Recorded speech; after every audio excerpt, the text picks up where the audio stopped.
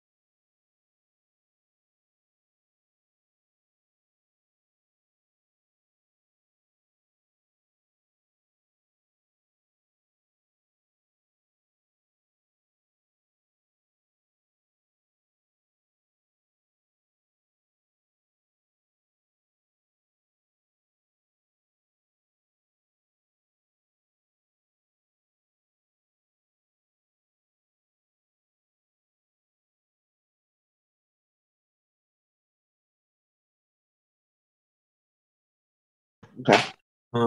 So I call this meeting to order. Welcome to the July 28th, 2022 electronic meeting of the Environmental Commission. This meeting is in accordance with executive orders from the governor to effect social distancing and mitigate the spread of the COVID-19 virus. We intend to conduct this meeting similarly to an in-person meeting. However, please be patient if there are technical issues. Public comment will be via telephone only. To speak during any of the public comment opportunities, please call 877-853-5247 and enter meeting ID 989-2851-1637. Again, the phone number to call is 877-853-5247, and the meeting ID is 989-2851-1637. This information is also available on the published agenda in the public notices section of the city website and on the broadcast of this meeting on CTN Channel 16, AT&T Channel 99, and online at www.a2gov.org/watchctn. One word. Okay, let's see. Galen, do you want to read the Land Heritage Statement? I sure will. Land Heritage Statement. I acknowledge that the land the city of Ann Arbor occupies is the ancestral, traditional, and contemporary lands of the Anishinaabe, including Odawa, Ojibwe, and Potawatomi and Wyandot peoples. I further acknowledge that our city stands like almost all property in the United States on lands obtained generally in unconscionable ways from indigenous peoples. The taking of this land was formalized by the Treaty of Detroit in 1807. Knowing where we live, work, study, and recreate does not change the past, but a thorough understanding of the ongoing consequences of this past can empower us in our work to create a future that supports human flourishing and justice for all individuals. The Land Heritage Statement. Okay, thank you, Galen. Do you want to go to the roll call? Sure.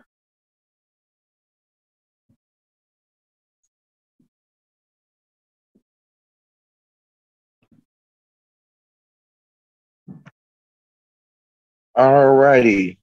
Commissioner Needham. Commissioner Needham. Councilmember Dish. Councilmember Dish. Commissioner Graham. Commissioner Graham. Councilmember Griswold. Here. Commissioner Collywart. Here. Chairperson Brown. I'm present here in Ann Arbor. Commissioner Mursky. Here in Ann Arbor. Vice Chairperson Mitchell. Here in Ann Arbor. Commissioner Vandenbroek. Commissioner Vandenbroek. Commissioner Oriole. Commissioner Oriole. Commissioner Marson. I'm present in Ann Arbor. Okay.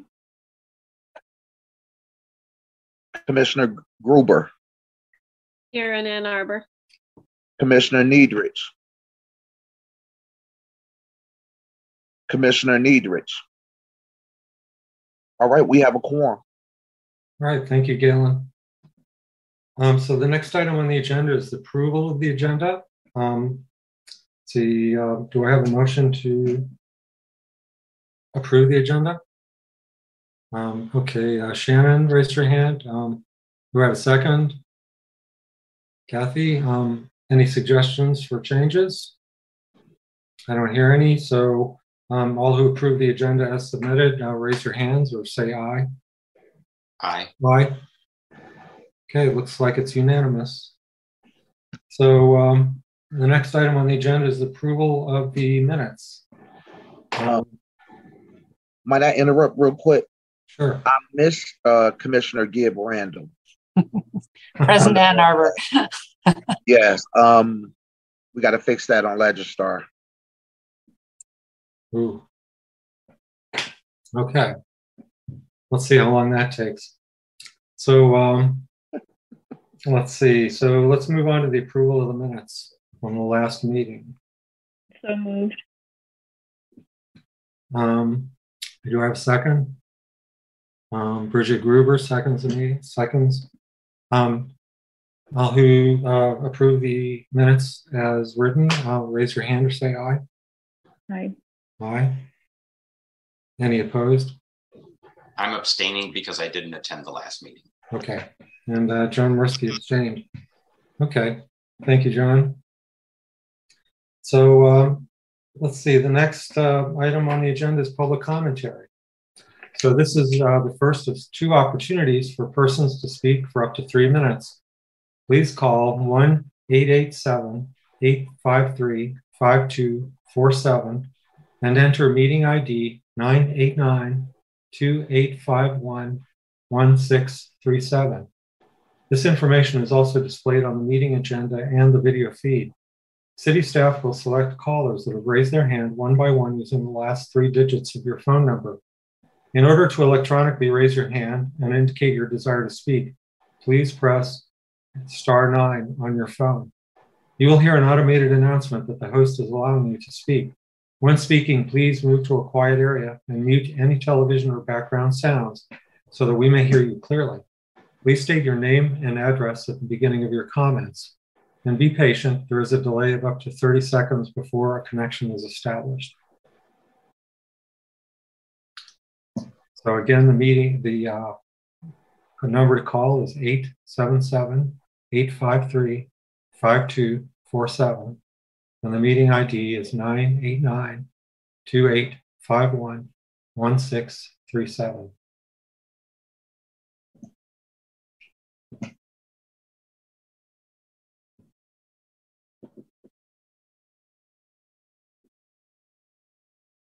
So is there anybody on the line yet, Galen? There's no one for public commentary at this time. Okay. Let's wait another 10 seconds or so. Okay. Meanwhile, let me share my screen.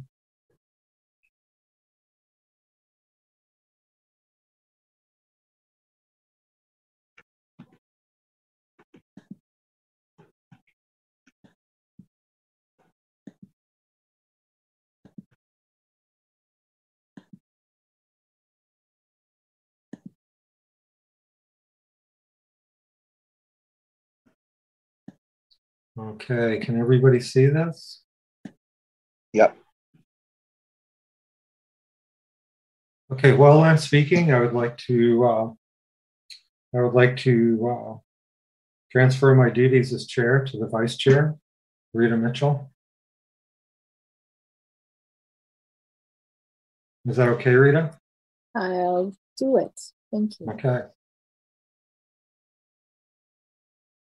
So let's see, is there anybody still on the line, Galen? There's no one. Okay. All right, well, thank you. This ends the public comment period. We will have another one at the end of the meeting. Thank you. So I thought it was high time, like I have been following PFAS contamination for several years as a member of the Sierra Club. And I thought it was time for me to maybe present some of the information to the commission and the general public here in Ann Arbor. So PFAS, what are they? Well, they are a set of compounds, and this is an acronym for either and perfluorinated alkyl substances and polyfluorinated alkyl substances. They used to be called PFCs, which stood for perfluorochemicals, but that nomenclature has been replaced by PFAS, PFAS, for the last 10 years. So if you go back through the literature, you can sometimes find references to PFCs, but they're talking really about the same thing. Now, let's see. First thing is, let's just get some basic definitions and key facts and figures straight. PFAS is an umbrella term for some 10,000 synthetic chemicals. They have multiple chemical fluorine bonds. There are several definitions worldwide. Right now, the European Union officially has the most stringent definition. The EPA has one that's almost as stringent. It's very close to it. But the basic problem with PFAS compounds is their persistence in the environment and the body. These are chemicals like PCBs, PDBs that can be absorbed. They can enter into synthetic pathways. They can enter into biochemical pathways in mammals and in plants, and they are not. They're not able to be detoxified. Some of them are not able to be excreted readily, and all the ones that have been investigated so far do have health risks. So, however, they have not been well studied. These compounds have been made in large quantities since 1948. There are millions and millions of tons have been released into the environment, mostly through consumer products, for decades. However, nobody chose to fund any health consequences for chronic exposures. The thing is that these compounds are not that toxic for acute exposures, meaning a large exposure in a brief period of time. But the chronic exposures of small amounts over a long period of time definitely perturb metabolism in people and various other organisms in the environment. So the traditional PFAS compounds were called PFOS, for PF octyl sulfate, and PFOA, which is PF octyl acid. And these are what are called legacy PFAS compounds, because, for example, PFOS were used for firefighting foams since the 50s, especially in airports and by the military, and for tank farm fires. Michigan recently, the MPART program here in Michigan, which was founded in 2018 by Governor Snyder. MPART is an interagency task group that was tasked with looking for PFAS contamination in Michigan and trying to mitigate whatever pollution sources are recognized. So they went out for drinking water first, and then for wastewater treatment plants, and then for biosolids. So the state investigated the majority of the drinking water supplies in Michigan, first of all. And then the second of all, they went to wastewater treatment plants that had industrial pretreatment permits, because industries in Michigan can apply for a permit to release their industrial wastes to a municipal wastewater treatment plant. They only need to report hazardous substances that are in those, but PFAS and PFOA were not listed as hazardous substances until last year, even though their health effects were known to industry as early as the 1960s. But there was no requirement that they report their health data to the government. So this all became public when a lawyer was visiting his mother in Parkersburg, West Virginia, and noticed and heard that a local farmer, his cattle were getting black gums and dying. There's a good documentary film that can be found online called The Devil We Know, which is a quote from one of the DuPont executives. There was manufacturing PFAS, PFOA at this plant in Parkersburg, West Virginia, on the banks of the Ohio River. So PFOS and PFOA, this was discovered and publicized by this lawyer, Rob Balot, he lives in Cincinnati, and that resulted in an increased public awareness and a consent decree that was agreed to by DuPont because they had contaminated some 60,000 people in that region for many decades. And so the results of those studies were published only a few years ago. and it was called the Committee of Eight, which makes it very hard to find. But there are online resources. Just Google Committee of Eight, and you will find their public report. However, the EPA was aware of these data back in 2010 and aware of the problem. And so they initiated conversations with industry, and there was an agreement made that by 2015, American companies in America could not produce either PFOS or PFOA. However, they're still allowed to import it for making products.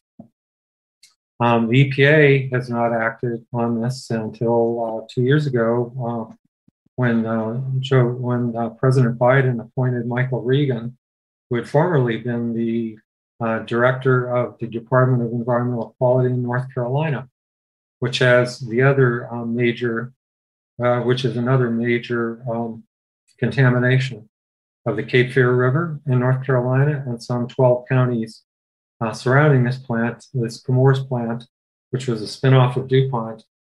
There were 12 local counties whose groundwater was contaminated with PFAS, with a different kind of PFAS called Gen-X. However, there are many other compounds that were made and released at that facility in Fayetteville, North Carolina. So Michael Regan was aware of the problems of PFAS and what North Carolina had to do to deal with it, these multiple widespread contaminations. And so he has put EPA into gear. And our local delegation here in Michigan, Debbie Dingell, Ann Kildee, and Fred Upton, which are all congresspersons from Michigan, have been principal actors in drafting and submitting bills to Congress for the last 4 years about getting the Congress to pass legislation that will make it much, which will fund the studies that are required and some of the remediation that's required. But you'll see that there's no way there's enough money in the world to clean up the environment after so much of these compounds have been made and released for such a long time. So in 2015, the EPA established public health advisory levels, which are non-regulatory. They're just advisory levels of 70 parts per trillion each for drinking water, PFOS and PFOA. However, Michigan, through its MPART activities, enacted MCLs, or maximum contaminant levels, for 7 PFAS, including these two, in August of 2020, and these values were about 10-fold lower. So other states have acted since, and they have all set limits at various levels, but they're all in the single digit, in the single digit of parts per trillion. A part per trillion, the 70 parts per trillion is basically a drop of water in 20 Olympic-sized swimming pools. So that's the level of contamination that's considered a health threat for chronic exposures.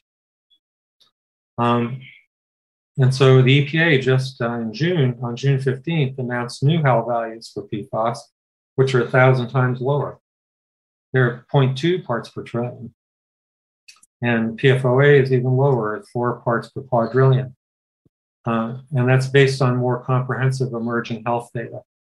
EPA is going to go through its review process and include public comment, and they plan to set MCLs this year for PFOS and PFOA. However, the regulatory process, is very slow, and it will take, given that there are some 10,000 synthetic chemicals that are classified as PFAS that all share the property of persistence, most of whom have not really been studied for toxic effects. And they are, and so the regulation of those compounds will take quite some time, many lifetimes, using the, given the current system that's used for regulating synthetic chemicals. So these two chemicals have been manufactured and sold since 1943, and they can be measured in blood worldwide, including in Arctic Inuit populations. Because they've migrated into the ocean, they've been absorbed by fish. The fish have been eaten by seals. They're also deposited by aerosols, and dispersed through the air as well as the water. They are principally used in consumer products. So some of the major consumer products that are used for fast food wrappers. The FDA actually licenses and permits some 12 PFAS compounds to be used in food packaging. A major contamination in food packaging was recognized to be microwave popcorn bags. So, these popcorn bags that you can put in the microwave, those were contaminated with high levels of PFAS, which were taken off, and those were changed. I think I've heard that the PFAS was taken out of those products several years ago, but they still exist in fast food wrappers, mostly. Wendy's has pledged that they will remove PFAS in all their packaging by the end of last year. However, it's hard to tell if that's really happened or not. McDonald's, for example, wants to wait until 2025. Other businesses such as Burger King don't recognize that it's a problem and have not pledged to do anything about it until they're forced to. So the other consumer products that contain PFAS are cosmetics, like lip gloss, especially lip gloss, mascara, and other lotions and creams. Other consumer products such as Glide. Glide dental floss contains PFAS. It's basically Teflon tape, but there is residual PFAS in that Teflon tape. The Teflon itself is a polymer, but it will degrade into a microplastic and eventually become some kind of a fluorinated organic compound that may have toxic properties as well. But there's no immediate risk to chronic exposure from dental floss from the tape itself, but there are additives that are in there that can be leached out. Now, the key thing to understand about all these compounds is that they persist in body tissues, and they're unlike other toxic chemicals that tend to accumulate in fat. These compounds accumulate in blood and the liver mostly. So foods such as liver and that contain blood could possibly have much higher levels of PFAS than muscle meat. And the legacy compounds, PFOS and PFOA, they also have the property of bioaccumulation. That means that if the water has, say, 1 part per trillion PFOS, the fish will accumulate up to 1,000 parts per trillion of PFOS. So the biological concentration factors of PFOS and PFOA and other larger compounds like of that same size, which have 8 carbons in them, they will all bioaccumulate. And they take many years. They take many years to be eliminated from the body. Some on the order of 5 to 10 years. And these compounds, all of these compounds are also very difficult to destroy. There is no industrial scale facility that demonstrates proper destruction of PFAS. It requires incineration temperatures of greater than 1100 degrees centigrade, and plus some assisted oxidation properties. There are several technologies that are in development, but only on the laboratory scale. It's very difficult to destroy these, and the recommendation from environmental NGOs, from all of them, is that incineration is not a proper means of disposal or treatment of PFAS contaminated materials, because there just is no process that can suitably destroy them without releasing them widespread into the air and have them get deposited in the ground to contaminate groundwater. So I'm happy to take questions as I go along. I should have said that earlier.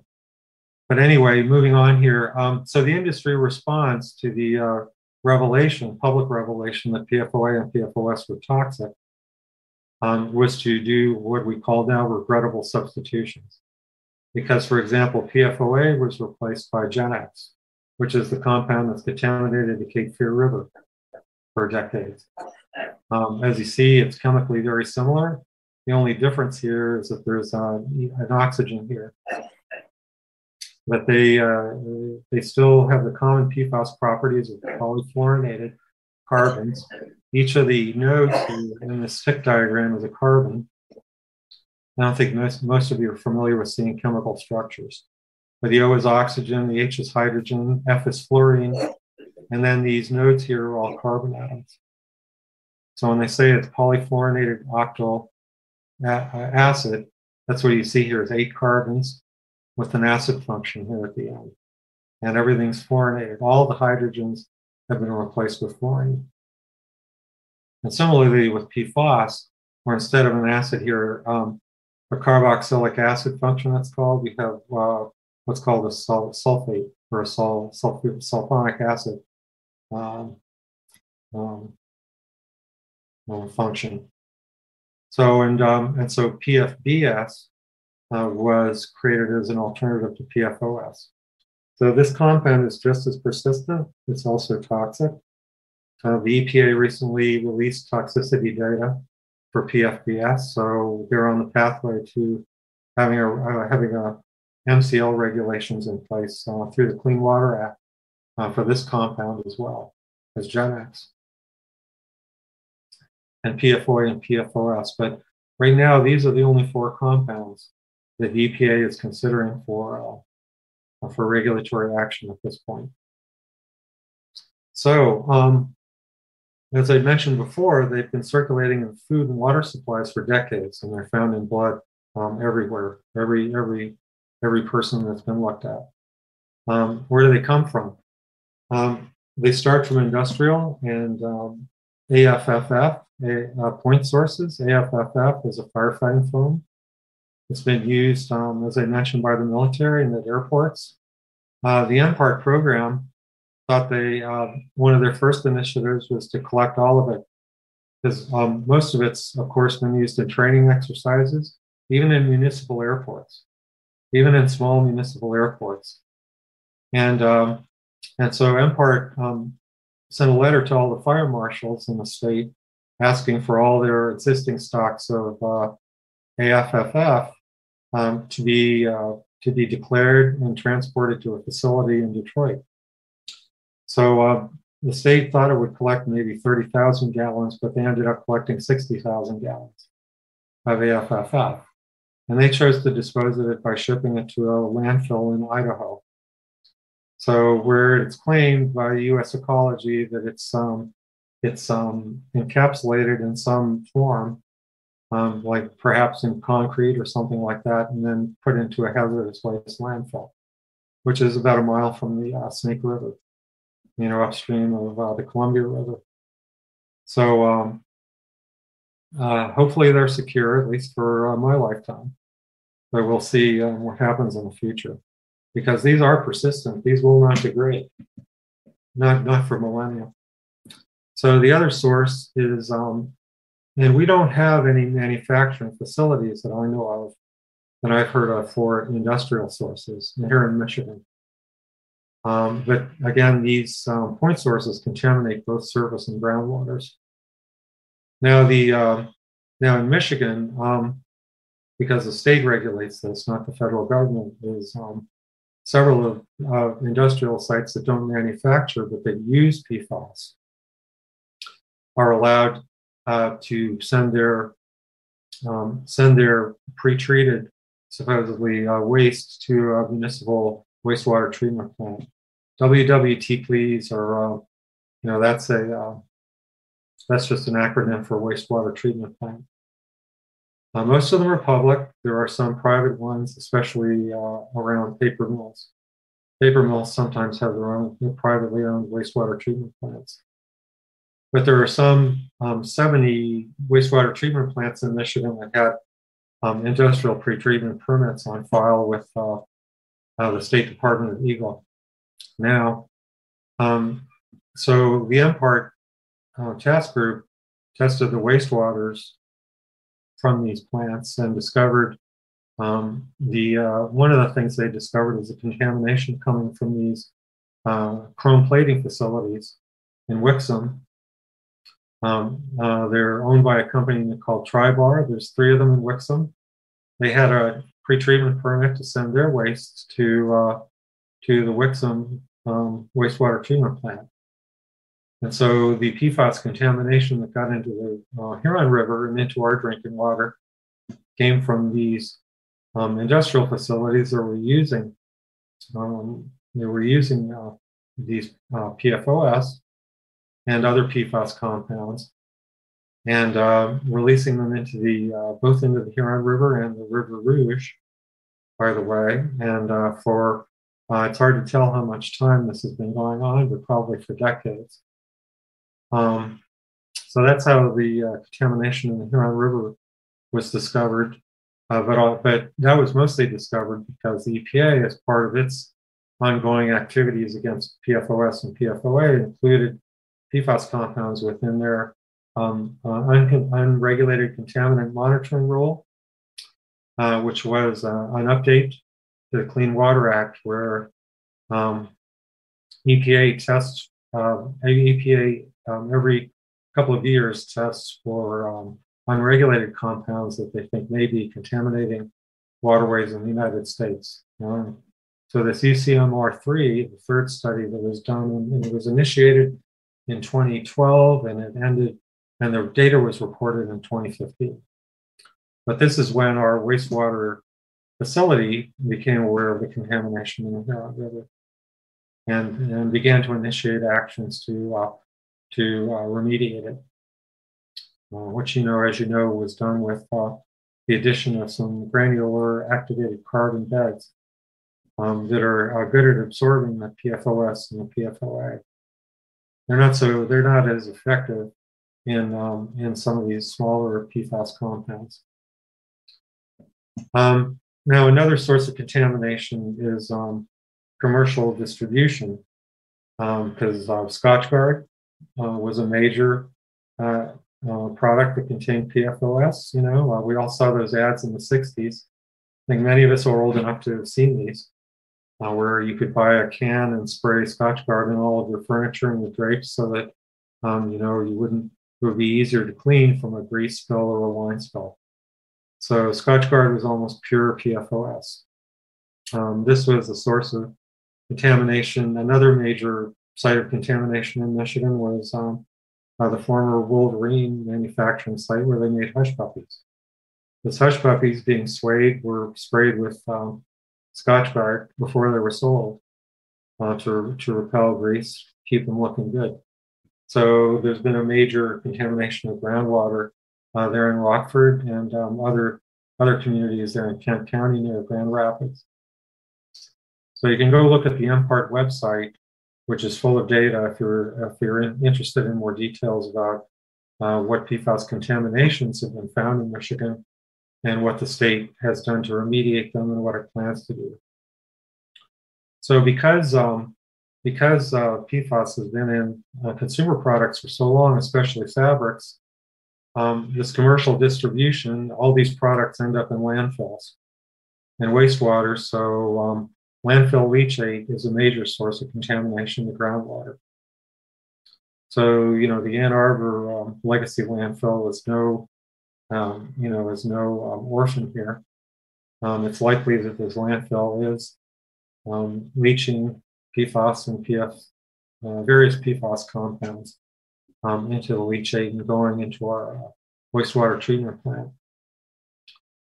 There are many others. The major landfill that Ann Arbor is using, Arbor Hills, has been recognized as a source of PFAS contamination by MPART. It is contaminating groundwater. It has been for decades. And so that is an official investigation site for MPART. The Ann Arbor legacy waste landfill, because it's been retired a while back, has not has not come up as high in the priority because it's not an active landfill, but eventually we're going to get investigated. Now the wastewater treatment plants, as I mentioned before, they will all of them, whether they have industrial pretreatment permits or not, will contaminate surface waters and biosolids just because there are so many consumer products that contain these. There are no what you would recognize point sources, as there are no recognized manufacturers or major users of PFAS products here in Ann Arbor. But because because of the consumer products, these end up in our wastewater treatment plants as well and get discharged to the Huron River. And so the other thing is biosolids and composts. There's widespread contamination of biosolids and compost. Kathy Griswold, raise your hand. Kathy.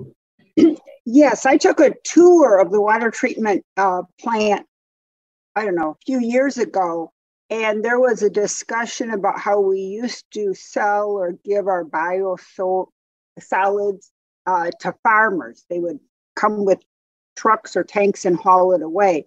And I'm wondering if that's still being done. And they would get it to put on their fields. It's still being done. It's a common practice, and as far as I can tell, it's still being done. Oh, okay. As of last January. Actually, council approved a contract with to the provider, and I can provide that information to you if you like. Do we have to test to determine how much PFAS is in the biosolids before they go out? Well, there is no regulation as yet, either at the federal or the state level. However, MPART has issued guidelines about what you should do with it if you measure PFAS. You're not required to measure PFAS in your biosolids, and you're not required, and there are no requirements, legal requirements about what to do with them, but there are guidelines. Just like there are these health advisory levels that the EPA has issued for drinking water, MPART has done that, and EPA is working on that as well. And they may have some more detailed guidelines and some regulation later this year or early next year, because they're moving quite fast, as fast as they can. But I have information about what Ann Arbor does with its biosolids, who the contractor is. MPART, the state of Michigan has been really good compared to many states because this information is all publicly available. If you go to mywaters.com, the state has registered for many years which wastewater treatment plants go to which agricultural fields. Have sent their biosolids to which agricultural fields. So Ann Arbor did measure its compost, its municipal compost 3 years ago. And I've mentioned this before at the Environmental Commission, but it does have it does have PFAS contamination.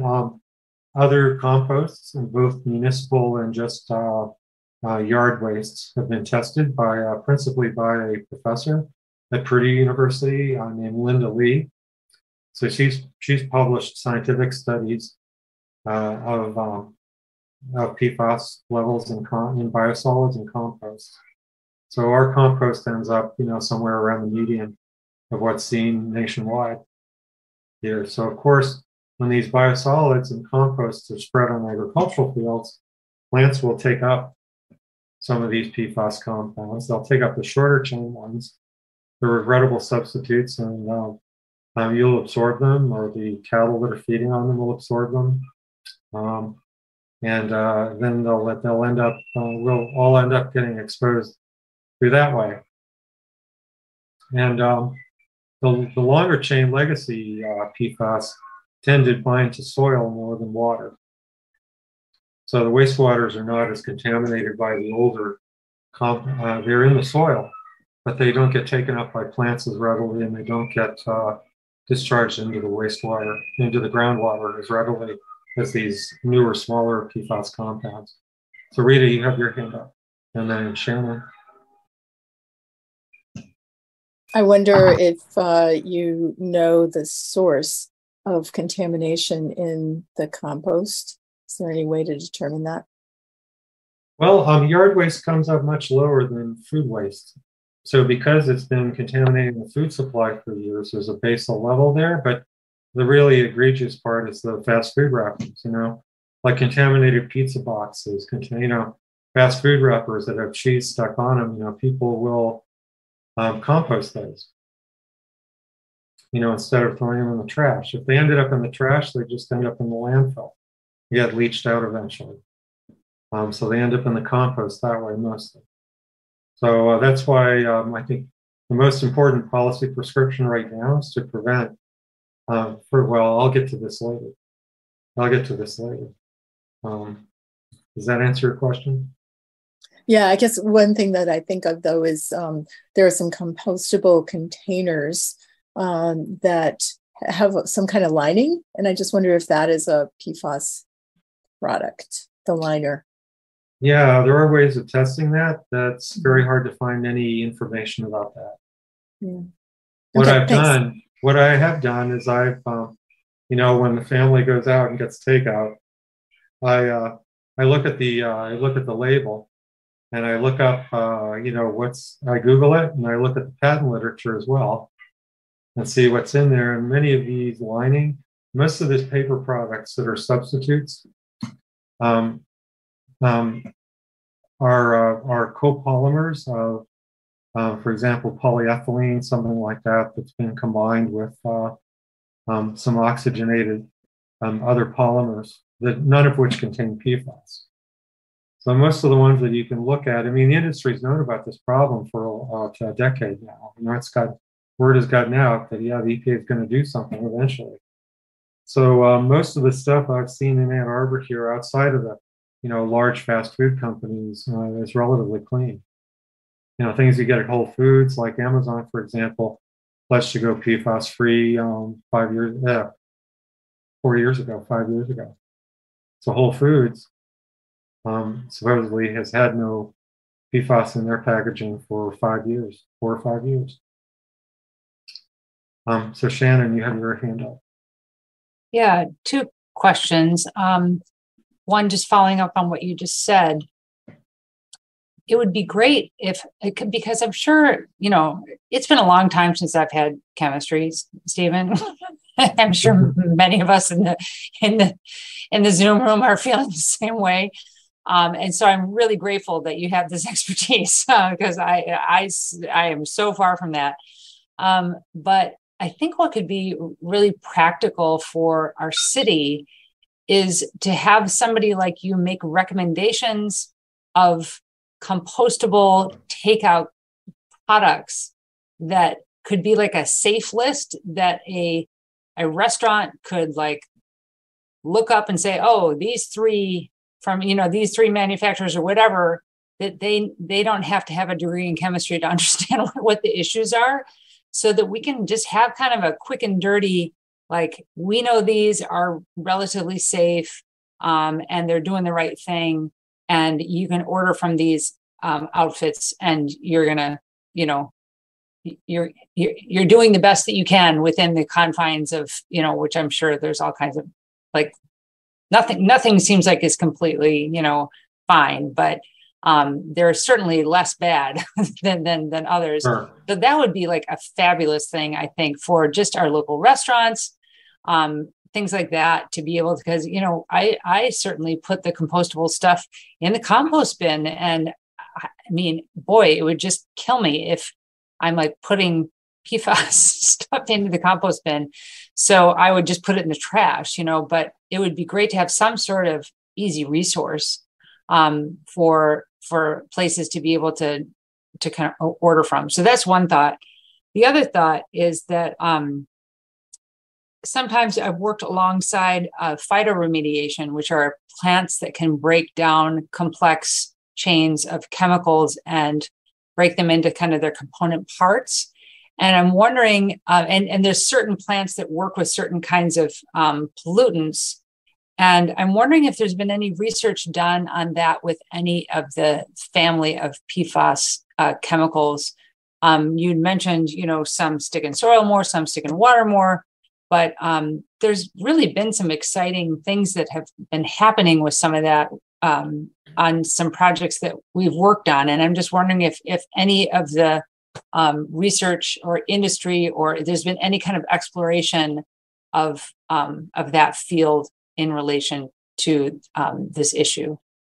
Yeah, I'm aware of that kind of technology, but what do you have to? What the bottom line is that the carbon fluorine bond is unnatural. Oh, it does not exist in nature. Nothing has evolved. No living creature has evolved any means of detoxifying it or changing it. Interesting. These compounds, I should have been clearer about that earlier. Yeah. Huh. So, you can do things like, so you can, sure, because plants will take it up, you can do that. But then what do you do with the trees? No, obviously. Right. It's more like that they will break some of the other phytoremediation projects that we've been kind of alongside of. It breaks them down into component parts. But what I hear you saying is that this doesn't exist in that world. And so there's been nothing that's evolved to be able to make that strong of a disconnection between the fluorine and the carbon. Yeah, there's no natural means of destroying these compounds. That's why they're so persistent. I see. The other useful thing that makes phytoremediation a useful tool sometimes is that you can bioconcentrate. You can concentrate the toxin. Like that's meant for arsenic, I know, and selenium, cadmium, things like that. But again, I mean, these are things that will, those are kind of metals that will show up in the ash, but the PFAS will get volatilized in the smoke. Oh, interesting. And just get dispersed elsewhere, wherever it's burning. Yeah. So are you advocating then that biosolids should really just like go to a landfill? Is that what you think should happen? Well, that's what several states in New England have done already. It's what the environmental community advocates for. It's going to present a substantial, cost increase for the city to do so. Right, because those landfills are not cheap to dump stuff in. That's for sure. So, and the shame is that it is a very good soil amendment. I know. Very good soil amendment. So and the companies that deal with this, there's so much resistance and denial because they don't want to lose their business. But on the other hand, what are you going to do? Everybody has to, if enough people protest so that these synthetic chemicals are regulated more properly, there's not much you can really do about the PFAS that's distributed at a basic level now. But at least we can maybe pass legislation that will prevent it from happening again. Yeah. That's what the European Union is doing right now. So, Kathy. Thank you. Yes, I hate to be this specific, but my family used to have a hog farm, and all of the manure and waste products would fall down and then be taken away and spread on farms. And so I'm wondering is that a source of PFAS as well? Not nearly as high as the biosolids from wastewater treatment plants. Yeah, that's been looked at. Okay. Yeah, many CAFO operations. I mean, the manure that even comes out of CAFO operations, they're not significant sources of PFAS contamination compared to wastewater treatment plant biosolids. Okay. But they have other problems. They have nutrient pollution problems from the phosphorus and the nitrogen. John, you have your hand up. And then Rita. Yes. The problem with sending biosolids and compost to landfill is that it turns into methane. And methane then is a greenhouse gas. So you're sort of damned if you do and damned if you don't. I'm interested in the next part of Steve's presentation about the comprehensive solutions. And Shannon, to your comment about, conforming local businesses, my hope is that we would take any efforts that were any resources that we have and apply them to efforts that are hopefully more broad-based and have an equitable impact. Not that we're just protecting ourselves in rich little Ann Arbor, but we're protecting people also in other parts of the state that are probably not anywhere near as well informed about this as we are.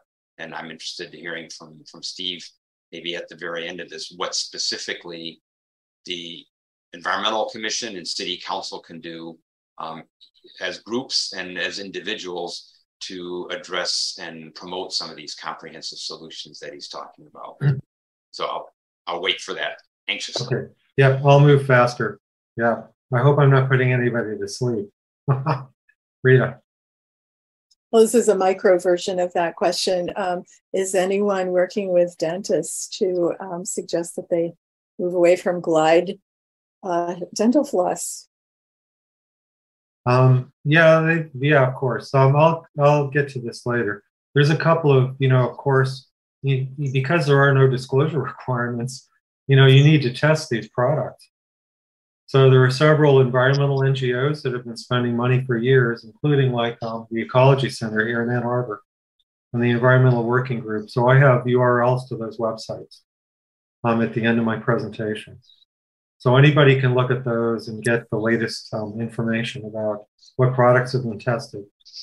And so I'll talk more about that later. So what are the comprehensive solutions here? First of all, you need to define PFAS as any chemical having at least one carbon atom fully fluorinated. So this targets the general PFAS property of persistence. This is the definition that the European Union has settled on. And, most of these chemical companies, there's only some 7 chemical companies that manufacture PFAS worldwide.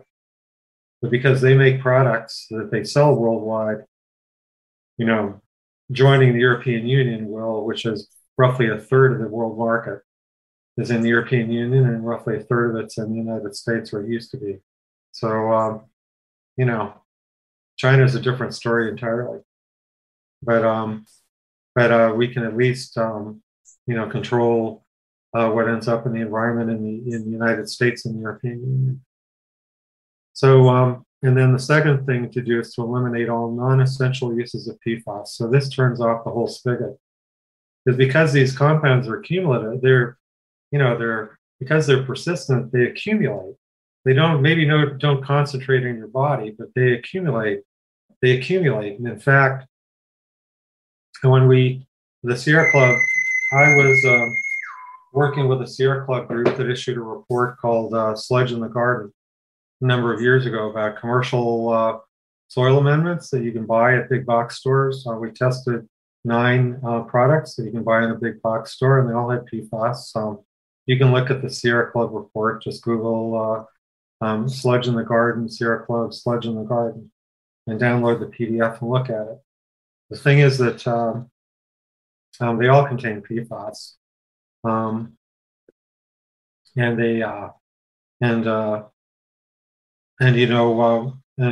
we used the standard EPA-approved assay for this, but we also did something that I've been recommending, is where you do a total organic fluorine analysis.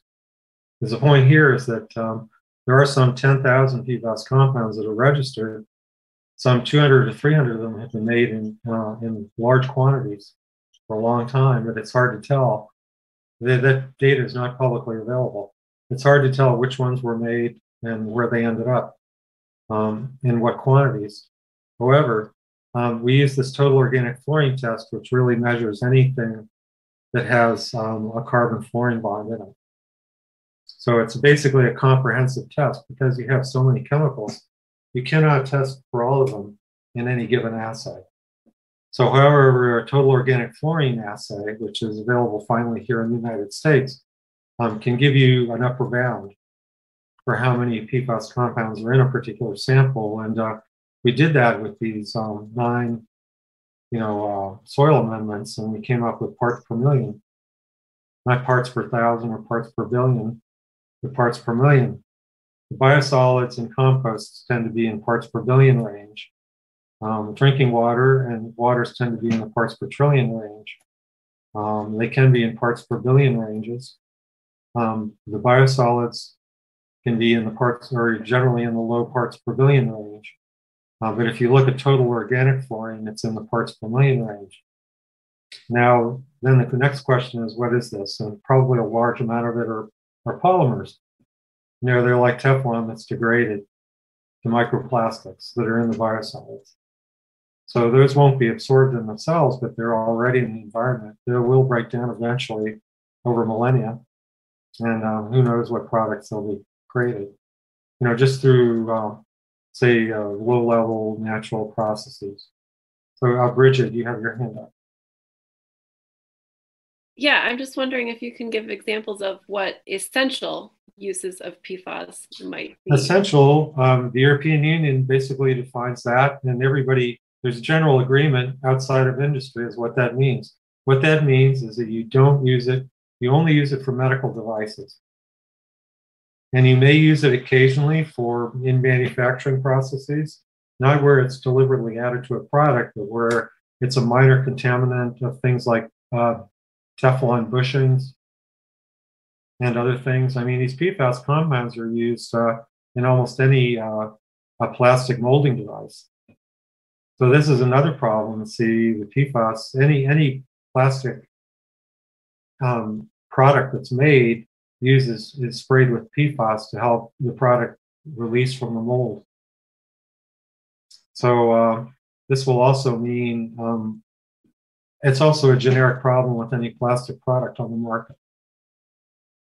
So you'll need to get rid of that sort of thing in manufacturing and find some other way of releasing. If you want to do blow molding and things like that, you'll need to find some other product besides PFAS. Anne, you have your hand up.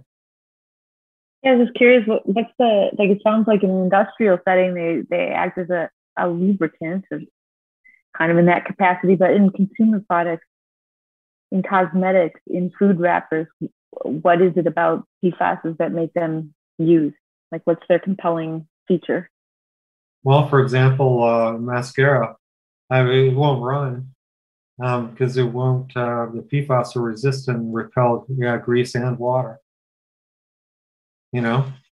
So if your eyes tear up, or if you get some kind of oil or the oils from your skin, that will not cause the mascara to run. It's a similar thing with lip gloss. It'll repel water and grease if you're eating or something, or lipstick. But it's in, it's hard to tell what else it's in, but these are the products that are where they're usually found. So non-essential uses means everything except a medical use where there are no substitutes. Sometimes some material is used for research purposes. Like there are some research equipment that needs to have plastic components that are basically a PFAS polymer. But they generally don't have anything that can leach out of them. But if you can look at the European Union website to get their draft list, they published their draft list a few months ago. And so everybody can look at that and see what they've defined as non-essential. The Nordic countries in Europe are more strict than the European Union as a whole. But what the EU recommendations are things that every member of the EU has approved. But the Nordic countries are generally stricter. And the most important thing is that we need to reform TSCA, which stands for the Toxic Substances Control Act, to invoke what's called the precautionary principle, meaning that you should not be allowed to make anything in ton quantities until you've proven that it's safe, both for acute and chronic exposures to people and organisms in the environment as well. So zebrafish, for example, are a good model for PFAS toxicity in fish. This is also part of the EU REACH program for regulating chemicals, but in the United States, you can still manufacture anything and sell it and just declare that it's generally regarded as safe without disclosing any data or very minimal data. So, it's really an open spigot. And so And so the executive branch only has the authority that's come through TSCA, through the Toxic Substances Control Act, which was first passed in 1976. But it's been diluted, since then. The last major revision were the Frank-Lautenberg amendments that were completed in 2016, which finally allowed, which finally said, well, the original TSCA did not permit the government to regulate any legacy chemicals. So, for example, 1,4-dioxane was not regulated, which is another source of contamination locally here, and that was not regulated. It still is not regulated because it was grandfathered into TSCA in 1976. But part of the Frank-Lautenberg amendments were that the EPA had to select 10 legacy chemicals to study for their toxicities. And so they selected 1,4-dioxane back in 2018 or so and published a report. So that's finally initiated some regulatory action on 1,4-dioxane. It's a more meaningful regulation. So this is something that is best done at the federal level. But again, there's very little appetite for it in Congress. So where are these PFAS point sources found? I've mentioned this before, that they're found in industrial sites, fire training sites, mostly at airports. The Department of Defense is a major polluter. We have 3 sites. We have actually more than 3 sites here in Michigan. There's the Wurtsmith Air Force Base in Oscoda. There are many sites in northern Michigan, mostly around Grayling and the UP. There is another site. Let's see, where is it? It's in the middle of the state here. For example, the Cherry Capital Airport in Traverse City was a training site that used PFAS. So that groundwater is contaminated, and it's traveling under Traverse City into Traverse Bay. So point sources are wherever sewage sludge, which was relabeled by the industry as biosolids, have been applied. The especially toxic ones are paper mill sludges, which are shut down basically many family-owned farms in Maine because of widespread contamination. Because Maine is a state where there's a lot of paper processing, a lot of paper mills, and then wastewater treatment sludges with ITP permits. The first breach in the wall here in Michigan was a farm which had used the biosolids that came from the Wixom wastewater treatment plant that contaminated the water in the Huron River. Also, that biosludge from that same wastewater treatment plant was applied to a farm in Heartland, Michigan, among others, and you can measure high levels of PFAS, in the beef that came off that farm. And that's an unfortunate situation because that farmer has been a great community partner. He's been a great and generous community partner. And of course, this came out of the blue and has put him out of business. So, and as I mentioned before, it's wherever food packaging is included in compost. Pure yard wastes have far less PFAS contamination than anything that has food scraps in it or food packaging. This is true for all composts and all biosolids that have been tested so far. And things like car washes and commercial laundries are also point sources of PFAS contamination. Because I think there are some products that are used in car washes, if you pay for the extra service, for keeping your tires shiny and stuff like that, that's probably PFAS, but it's hard to tell what has been used because the disclosure laws are just so weak here in the United States. So here, for example, here is just a screenshot from the Environmental Working Group, which is an environmental NGO that's done a lot of work on PFAS, on consumer products. I've given their hyperlinks down at the last slide. But as you can see, there's a couple of states here that have been active. Just because a state is negative for PFAS doesn't mean that it isn't there. It just means that they haven't tested for it. So as you see, Colorado has tested for it because they've had it, because the military installations there, and also because PFAS compounds are used in fracking fluids. So fracking fluids contain a lot of PFAS, and so It was recognized, the state of Colorado recognized 4 years ago, 5 years ago, that they have widespread PFAS contamination. So their state initiated a testing effort. These purple dots here are DOD sites because the DOD was required to test for PFAS contamination of groundwaters by the federal government a few years ago. Okay, state of California, state of Alabama, because there was a 3M plant located in Decatur, Alabama, on the Tennessee River that was a major manufacturer of PFAS. Let's see, along the Ohio River here, and Kentucky as well, and the state of New Jersey for obvious reasons, and New England states have done a lot of PFAS testing, in North Carolina because of the GenX pollution in the Cape Fear River has initiated state action. But most of these other states, there has been no federal action until the last 2 years, and there's been no, except for DOD sites, and there's been no state action whatsoever either, even though there is widespread contamination.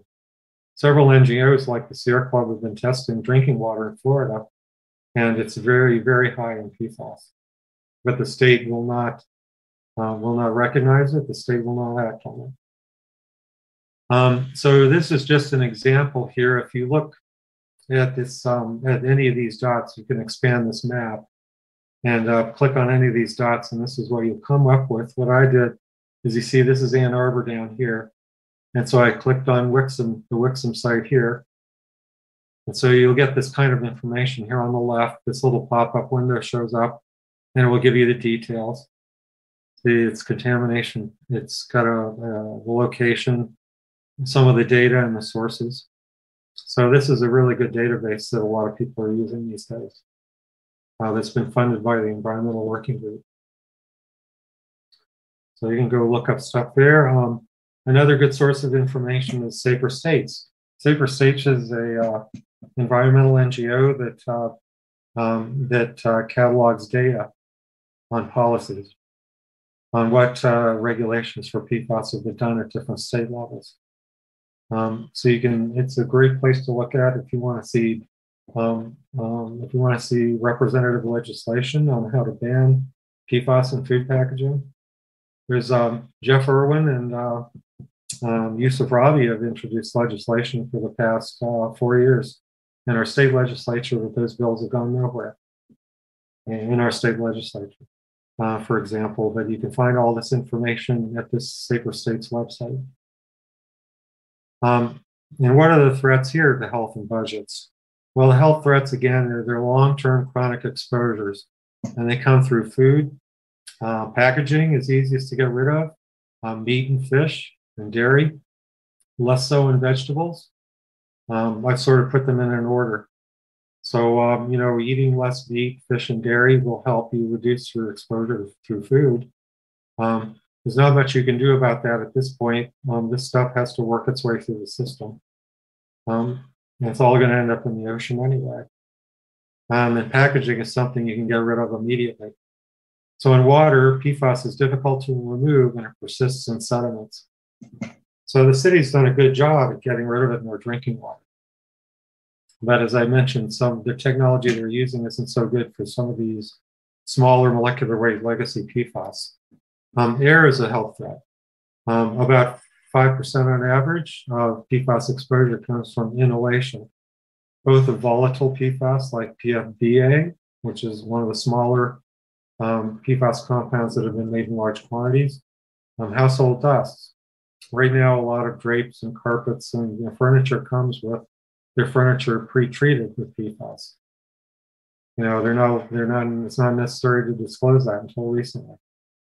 So the carpet industry in Georgia, for example, has vowed that they will get PFAS out of carpets manufactured in that state. There's plenty of legacy carpet out there. So on the budget threats, the regulation is coming and remediation is difficult. It's too expensive for most municipalities, too expensive for even the federal government. So it's a basic situation where a small number of people have made some money on it, but they have offloaded the costs to everybody. and the external costs are going to be tremendous. It's going to be when I say it's difficult, it's difficult both technically and monetarily. It's going to be very hard to come up with the funding required to do a true remediation for everything outside of drinking water. For drinking water treatment, you have two technologies really. You have granulated activated carbon, which the city is using, and then you have reverse osmosis. There is a large water treatment plant for Brunswick County in North Carolina that's building a reverse osmosis treatment plant, and it's scaled to the same size as Ann Arbor's. So they have a budget. It's under construction right now. It'll be a few years before there's enough data to make most engineers comfortable about what to expect with that investment. But they've taken on this challenge because of the Brunswick County is at the mouth of the Cape Fear River. So they know they have highly toxic Gen X compounds, and many of them, that's the only way to remediate those. You can't remediate them through granular activated carbon, through GAC filters. Wastewater treatment is a far bigger challenge, and it's mostly because wastewater it starts out a lot dirtier than drinking water.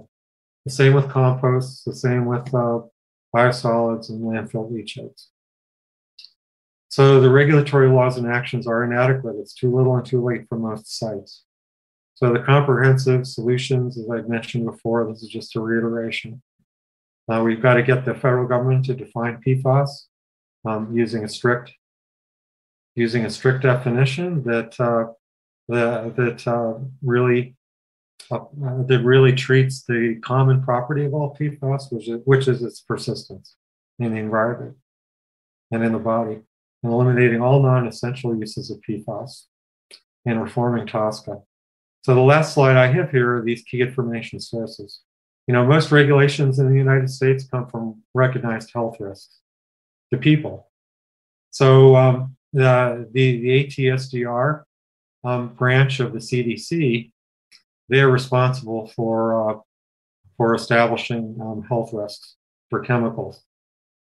And they pass their data, they collect data, and they pass on. They don't have themselves any regulatory powers, but they pass on their information to other agencies.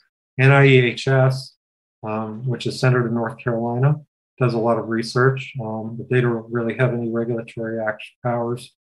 You can look at, there's a lot of these data that's publicly available that you can find on the Toxic Net here at the National Library of Medicine at this URL. You can look at the EPA website. This is the root EPA website for PFAS. You can look up the FDA, again, allows PFAS compounds to be used in food packaging. So you can find out on this website what they do and not so much about what they're doing about it. A good source of information is the ITRC, this Interstate Technology Regulatory Council. Some of the states have recognized that there's no adequate enforcement at the federal level, so they're all sharing data and recommendations on this website. I gave you a slide from Safer States. This is where you can find this information on PFAS regulation in different at the state level. Then there's some, I attended a PFAS conference in North Carolina on June 15th to 17th, and you'll find some information on this website, which is the latest publicly site where a special meeting dedicated to PFAS toxicity and regulation and was discussed. And I can provide a PDF of the agenda for anybody who asks me.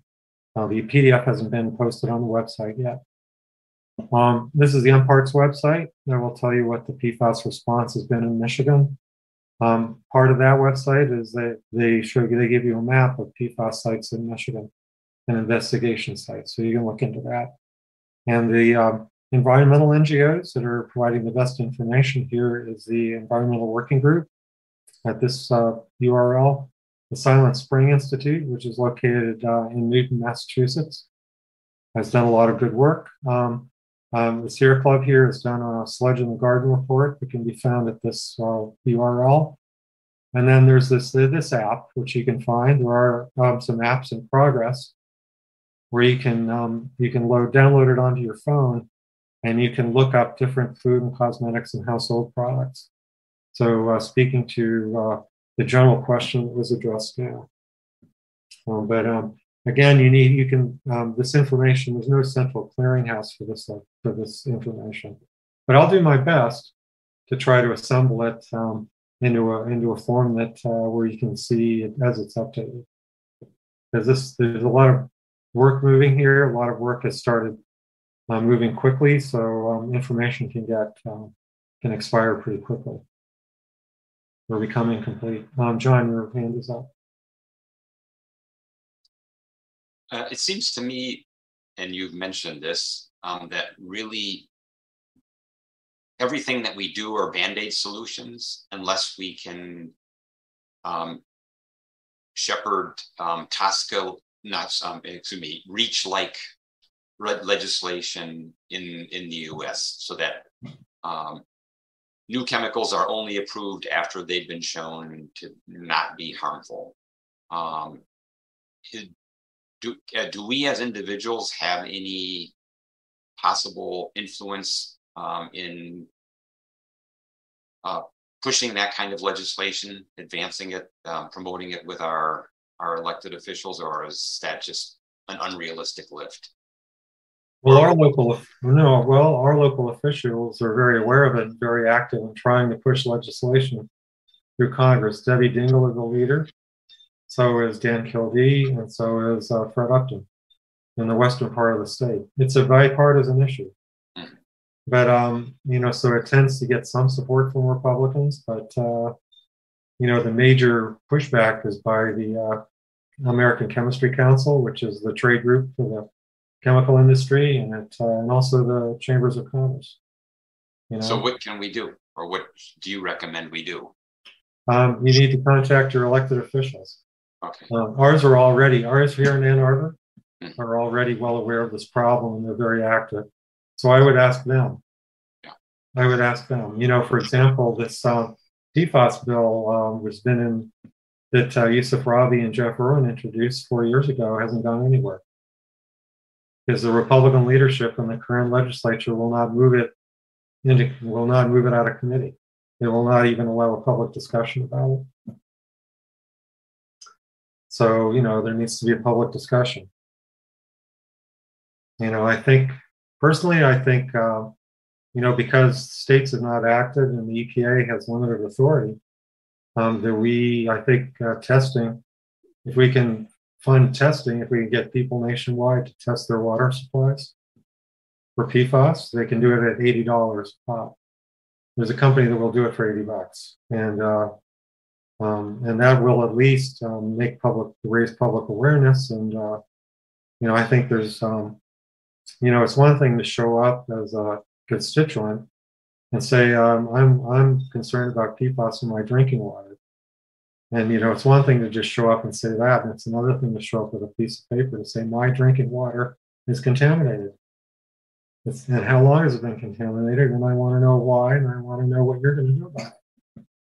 So I think that's the bottom line, because the authority has to come through Congress.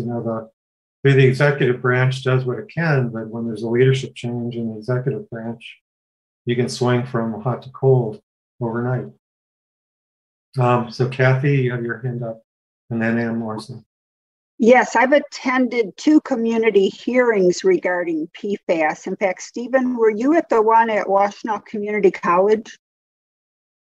Yeah, that Huron River Watershed Council sponsored. Yes. Yeah, I was there. I think it was in November of 2020 or 2019. Probably 2019, before COVID. So there is a lot of community interest. Willow Run has a Superfund site because of PFAS. And General Motors seems to be quite proactive. And the last thing I want to say is, if you have city water, the city is already testing it for PFAS on a regular basis and reporting it monthly. Yep. Yeah, the city is doing fine. We spent some $1.4 million our own money. So that brings up another point that the polluter pay laws have totally been made ineffectual. So I think it's important that the taxpayer not pay for this, but the industry that's made these compounds should pay for it. Everybody else is relatively innocent, but the 7 companies that manufactured this, they need to pay the bill for everybody, because everybody else is just going to pass through. Anne, your hand is up. Yeah, I know there's a lot of focus on PFAS in drinking water, but I'm kind of curious about every time construction happens on a piece of property, does it raise the level of like PFAS that might be in the air? And is it something that should be like for instance, a couple years ago at one of the Ann Arbor City parks at Leslie Science and Nature Center, we started an effort to build a playground, and in the course of that, we did some testing of the soil where they were going to place the playground, and discovered that there were a lot of industrial contaminants. And so a remediation effort had to take place. And so I'm curious, like, is PFAS something that an environmental company would test for prior to construction? And is there anything one can do about it? Would ask for it prior to construction. Yeah. No, there is no requirement there. In fact, I'm working with a group which we're trying to privately fund some air monitors around some of these Wolverine toxic sites near Grand Rapids. The MPART program in the state has been doing some work on air on air contamination from PFAS and air distribution of PFAS. But as far as I know, there is no legal requirement to do it, and this Eagle is not requiring people to do it. The basic fact is that almost none of these are declared as hazardous substances. So until they're declared hazardous substances, the regulatory agencies are stymied.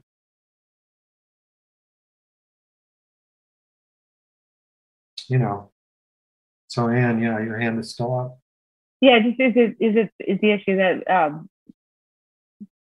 we just don't have the studies that would convince authorities that they are hazardous substances? Is there still work to be done in showing the link between PFAS and specific health problems? Well, I look at the peer-reviewed scientific literature. So that's inhibited by the amount of funding that's allocated to those kind of studies. But that's where this information first shows up. Then it takes generally like a couple of years for it to migrate into the press. There are several local reporters that are very good on this topic now, but it takes a couple of years for the media, the general media, to take up these topics. And then it takes a couple of years after that for the regulatory agencies to take it up. And then it takes another almost a decade for the EPA to deal with it, because they have to go through their whole rulemaking process. So there's a significant delay. You see just for PFOS and PFOA, it's taken 12 years since the EPA, talked to the manufacturers, and the contamination in the Ohio River was recognized. So it could be a good, it takes a long time. It takes a long time for the rulemaking to happen. Shannon. I'm just curious, this is really piggybacks on Anne's comment, and I'm going to hazard a guess here, and I'm just curious what you think about it. Just because I work with construction sites all the time, it seems to me that it would be more with like a brownfield kind of situation that you would really think about having higher levels of PFAS in the soil. And that I know Leslie Science Center had a very enthusiastic chemist that used to live there that dumped stuff all over the place. And so that doesn't seem like a very typical example to me of like construction and and, digging around. And I'm just wondering, Stephen, if you have an opinion about something like that. I mean, I can just tell you, there's no way with every construction project that you have to do a phase 1 or phase 2 environmental report, which would alert you to the fact that there was some sort of chemical, something happening there that would then make the soil more at risk. But that if you kind of pass through those, that it seems like it would be less likely that with any construction project, you could be volatilizing this into the air in a significant way. Does that seem reasonable to you or not really? Yeah, that's reasonable. Okay. Yeah, I didn't, I was just outlining the general procedure. Yeah. It's not likely unless the chemicals have been disposed in a concentrated form. Right. But you know how common it is not to know that. That's right. When you're a buyer of a property and there's no disclosure requirements, and there's also, because there's a list of what you need to test for, correct? But right. If a chemical is not listed as a hazardous substance, that's right. There's no requirement to test for it. That's right. And so it wouldn't show up on a phase 2 report because it's not one of the ones that they would actively, yeah. Okay, yeah. Already. So see, here's an example of chemicals that were made for over 70 years, distributed widely in large quantities, and for which they're still not listed as hazardous substances. Yeah. I have one more question, and forgive me if I kind of missed this in the way that you were presenting things at the end. It seems like what you're saying is that our compost could be dangerous. We're spending all kinds of energy trying to figure out how to get more people to compost, how to get restaurants to compost. What is your sense of that? Because that's a big shift in terms of what many people are working on to try to make happen. And I'm just wondering what you think about that. Yeah, the unfortunate thing is that it's been circulating for decades. It's everywhere. So the costs of fixing it are high. The current levels are probably, it could be an issue for the most vulnerable population, which tend to be kids, young kids under the age of 5, from conception till the age of 5. It's hard to tell because there is no hard health data. And they're very hard to avoid. These compounds are still in consumer products. So what I tell people is, what we can do is just stop putting fast food wrappers into our compost. The food is another thing. The food itself is probably okay. There's nothing you can do about that. You really, to get a good compost or a good soil amendment, you need the nitrogen. Right. But we can at least get rid of the food packaging. So that's kind of the big message, really, it seems to me, is the fast food wrappers, some of the food packaging that may contain these, not so much the food itself. There's probably some level, like you're saying, of background in many things in terms of our food. But you're advocating more for the food container and food wrapper piece of it rather than compost just made with food. Am I right about that? Or that's correct. Okay. Because it's going to be impossible to get rid of. It's going to be impossible to reduce it until we can ensure that people have to test for it. Yeah. And not add it intentionally. Okay. There just are no laws to that. Okay. Thank you. So, John.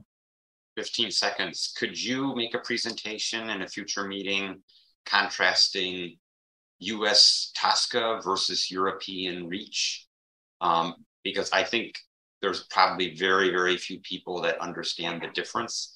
And unless we implement something like REACH in the US, we're constantly going to be playing catch up.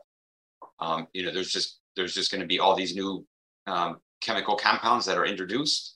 And there's going to be no requirement on chemical companies to indicate what their toxicity is or what their other environmental impacts are or human impacts.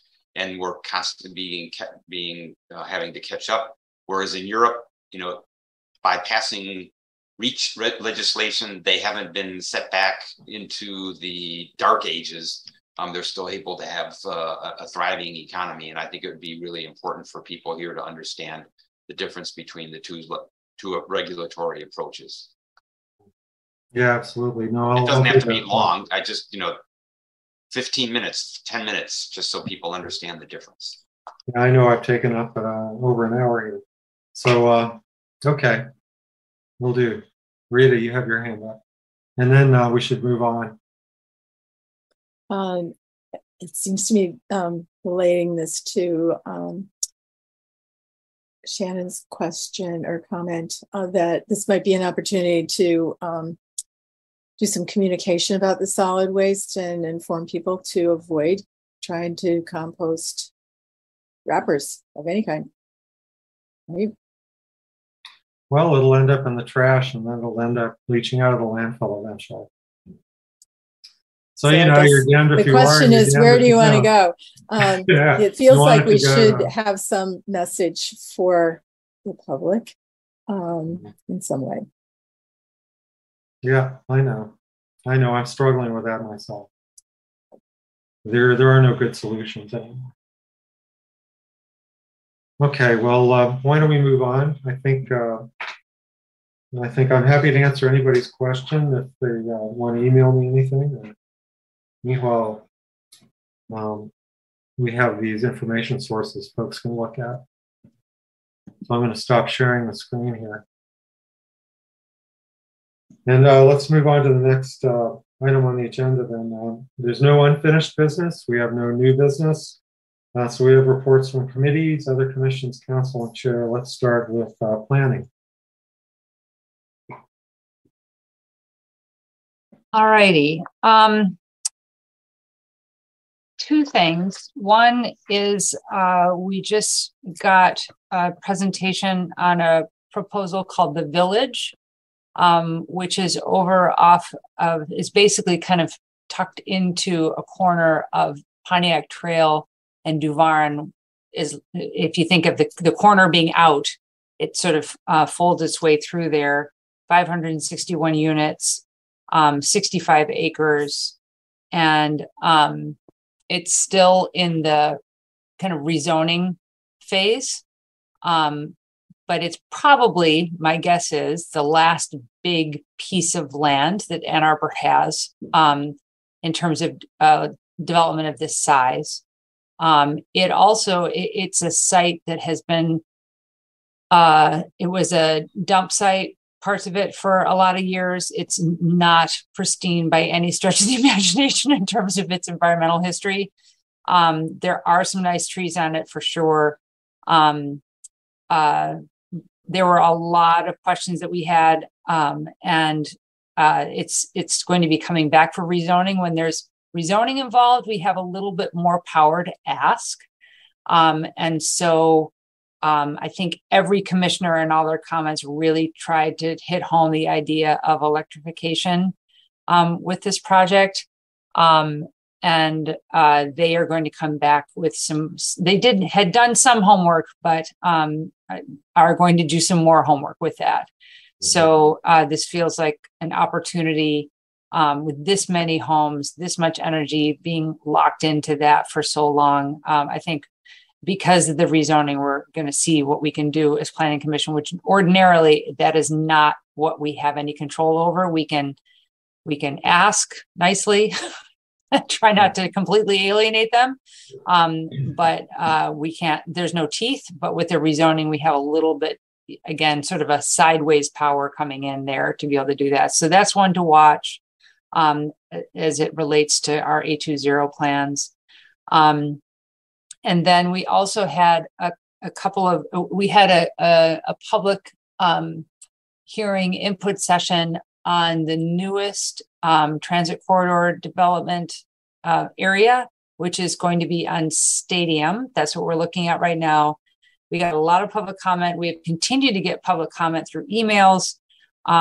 It's people are kind of all over the place. There's some people that really don't want it. There's some people that love it. It's been all over. I would just say with this that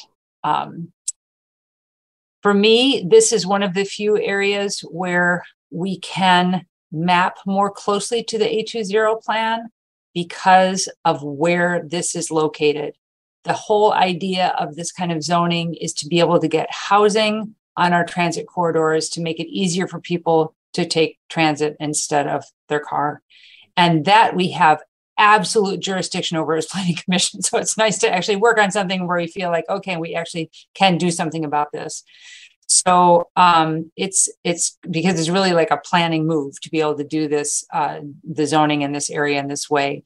So it's still in rough form in some ways. I have a feeling there's going to be more discussion around what it looks like. It may be a little bit different flavor than what already got passed out at State and Eisenhower, but it's definitely on the agenda, and we're hearing a lot about it.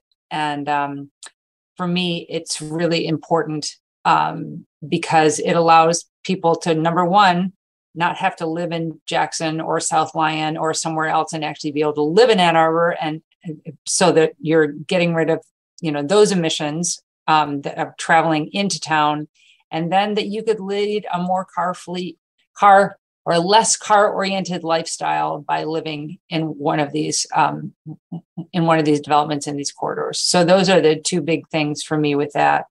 And we're going to kind of keep marching through in terms of some of the other areas as well, but because of Washtenaw and Plymouth on the agenda as well, but Stadium is where we are right now. So I think those are the big things, or because I think it's been 2 months because I had to chair the last commission. So I couldn't attend. You are muted, Stephen. I am. My neighbor's dog is barking. So John, you have your hand up, and then Rita. Shannon, is there any consideration with this rezoning to a transit corridor of including any sustainability requirements? For example, certain emissions per square foot targets, or any other kinds of things along those lines, all electric, whatever the case may be. We really don't, at least what I've been told, is that we really don't have the power to do that. Like as a planning commission, that we can't legislate people being all electric. And that's why I was bringing it up with the other project, is that we kind of have some, foothold because they're asking for something extra. And even then we can't legislate it really. It's just kind of putting the pressure on them. Right. And so as far as the commission knows at this point, I know we had a speaker that came and said, I'm not so sure about this, but from what we understand right now, we don't have the power to make them do that. So we're doing what we can, which is locating the development in a transit corridor. But otherwise, I've been told that we don't have the power to do that. So I think there's also some concern about we're also trying, it's such a balancing act, right? In terms of kind of cost and environmental considerations and everything too. And I think we're trying to, it's not true affordable housing, but we're trying to make it like land costs are less there, things like that. It's not like living downtown with some of the high rises downtown. Again, it's mostly about that we just really don't have the jurisdiction to do that.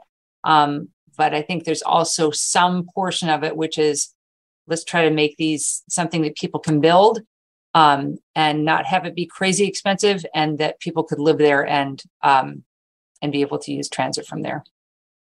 I'll address that topic a little bit later when I give an update on Energy Commission. So great. Go ahead, Rita.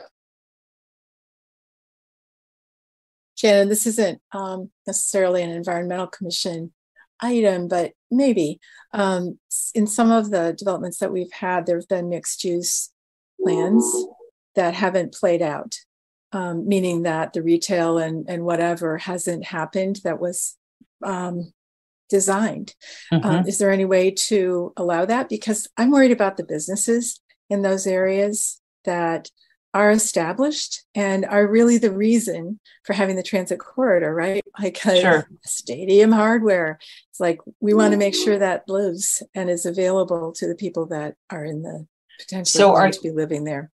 let me make sure if I'm understanding your question. Are you saying, is there a threat to other businesses because we would have a retail, we're asking for mixed use and there would be a commercial level to it on the first floor? Is that what you're? I'm concerned that the history that I see in some places is that the retail hasn't played out. I think it's because the square footage is too expensive for a business to stay in, particularly a smaller local business, that the expense, as exemplified by the George, that's now going to be housing, not the proposed retail that the community really wanted, that immediate community.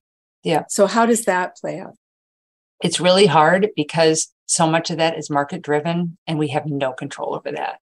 And so, we've all seen these empty storefronts, even downtown, like the one, on Huron, the Quarter Division in Huron was empty for 4 years or something before. So you can say, we want retail on the first floor, but frankly, right now, it's pretty tough in the retail world, given Amazon and, all these other forces. Right. It is something that we've talked about, but I don't know that it's totally there yet. I should check it to kind of see as to what does it mean if it's just all residential, which is, I think, it's a very real possibility. I think that we want it to have that vibrant mix at the first level, and who wants to live at the first level on Stadium looking at, all those kinds of things. But I know that there's been some talk about that, but I have to confess, I don't feel like I know the minutia of what we really allow and not. If you could do pure residential, if you wanted to, or whether it's set on mixed use. It's a tough thing. We've heard from developers, I'd like it to be mixed use, but I just don't have any confidence in being able to fill it, which is hard. So anyway, I know go ahead. Yeah. Well, it's just that, and then people will need to travel to get those goods and services, right? That's right. That's why we wanted them there in the first place. So if we lose the mix, I don't know what to do. But they have to be viable too, right? I mean, that's the thing. It's really hard. And I think the other tricky thing is that we're managing the parking with it too, and keeping it on the low end. And in the kind of interim, while we're shifting over to fewer cars and things like that, is there enough parking for a current business to move in there? Are they going to balk at that and say that's not enough for me? I mean, those are just all really tough questions, I think, around sort of where we are, where we want to be, and kind of how you get there. It's not straightforward in my mind at all. Mm-hmm. Okay. Let's move on to energy. So our last meeting was devoted to 3 topics. One was a presentation by Missy Stoltz on A20 at 2. And I encourage you to go into Legistar and look at her presentation. It's mostly focused on actions and not so much on outcomes. And when I talk about outcomes, I'm talking about greenhouse gas emissions. The last inventory that was done is for 2020, and we all know 2020, because of the pandemic, was an anomaly. And so we're to some degree driving while looking in the rearview mirror. We are still waiting for some data or OSI is waiting for data from DTE to be able to update the inventory to reflect 2021. And it's expected that that'll be available sometime in August or September. So hopefully both of our commissions will get a report on that, or at least you'll be able to access it from the Energy Commission site. We got an update on the climate millage, and I believe also a presentation was given to the Environmental Commission on that. Or if not, that certainly could be done. And then the other thing is we passed a resolution regarding the development that Shannon talked about, encouraging the Planning Commission and City Council to work with a developer to make that an all-electric development. So I've read the statute, and in the case of a request like this, where someone's requesting rezoning, Shannon's absolutely right. You cannot make, in a case like this, rezoning contingent on, for example, a sustainability requirement or something like that. So that's why we ask that it just be encouraged, and we don't really have a real strong lever in this case. We don't have an August meeting, but in September, just in correspondence in the last couple of days, I can tell you that we plan on taking on the topic of affordability of housing versus sustainability of housing. Brett has agreed to present at our meeting, and we're talking about the possibility, or at least Missy's going to explore it with maybe you, Shannon, and Brett, about possibly combining a portion of our meetings to talk about this. I've arranged for an architect and developer out of headquartered in Philadelphia that has done a lot of work, mostly in that area in New England, but in other parts of the country, to make a presentation. They've done a number of projects that are Passive House certified, several of which are also net zero. And those, on average, actually, there's a study done by the state of Pennsylvania of 268 projects that went through a state agency, comparing traditional construction to Passive House construction. And Passive House construction, which, by the way, is a very, very tight envelope, essentially high insulation, very well sealed, doesn't necessarily have to be net zero, meaning all electric, but could be. Passive House projects came in on average 1 or 2% below conventional construction. So he's going to come in and talk about their experience there and the design approach, and working with the team to achieve those kinds of results. But we feel that other than the paradigm and the experience here in the Midwest, and there certainly is a lack of experience, but other than that paradigm, that there is absolutely the possibility of having affordable, sustainable housing in Ann Arbor. And the other thing to remember, affordability is not just what I pay for my mortgage or for my rent. As Shannon pointed out before, it's also transportation costs, but it's also my utility costs. So if my utility costs are held way, way down, and I can build a very sustainable structure for the same cost, then you're winning on both ends of the equation.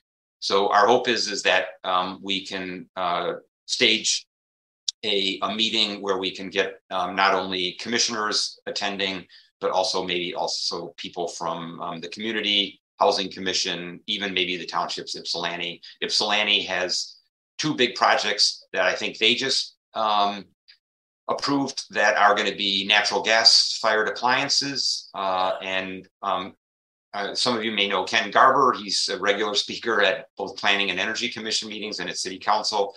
He did calculations that showed, I think in the last 2 years, the city has approved projects that are going to be gas fired, so to speak, for heating and hot water.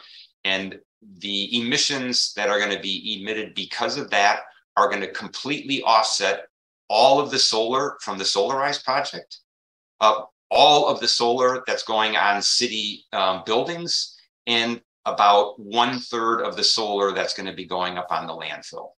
So these large projects where natural gas is going in for heating air, for cooking, for heating water, are really setting us back on A20.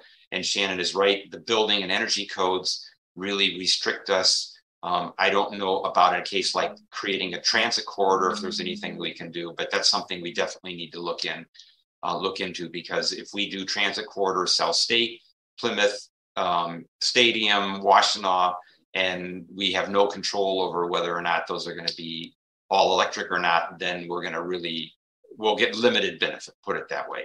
Because if they're not developed here, they're probably going to be done somewhere else, and those could be gas fired as well. So it's not like there's no benefit, but we're certainly not getting the full benefit of what we'd like to achieve. So that's an update from the Energy Commission. And I mentioned this before the meeting was called to order. Edie Juneau is moving to Washington, D.C. She had been our liaison, and I was the only person that raised their hand or was nominated to be the liaison. So you have me back. I was liaison for, I think, almost 3 years in a couple of years ago. So glad to be back with all of you. Yeah. You have to put up with all my questions and comments. Okay. Thanks, Steve. So, all right. So let's move on to Parks Advisory Council. Hey, we had a meeting last week. We had a presentation from the Council of the Commons about their progress towards the park in the center of the city. They're in the process of fundraising in order to be able to do an RFP, to figure out what we're going to actually do, how we're going to actually develop that park space. I think they're about halfway through. They're trying to, can't remember what the sum of money was that they're trying to raise, but it was around maybe $200,000, I think, in that ballpark. And then we had a presentation, once again, sort of a follow-up presentation on the new fire station that's going to be built, or the replacement fire station that's going to be built adjacent to Scheffler Park and its impact on the park. So just some follow-up. Our own Rita Mitchell asked some very good questions about that. So I think that's about it. It was a short meeting. Okay. Well, thanks, Ann.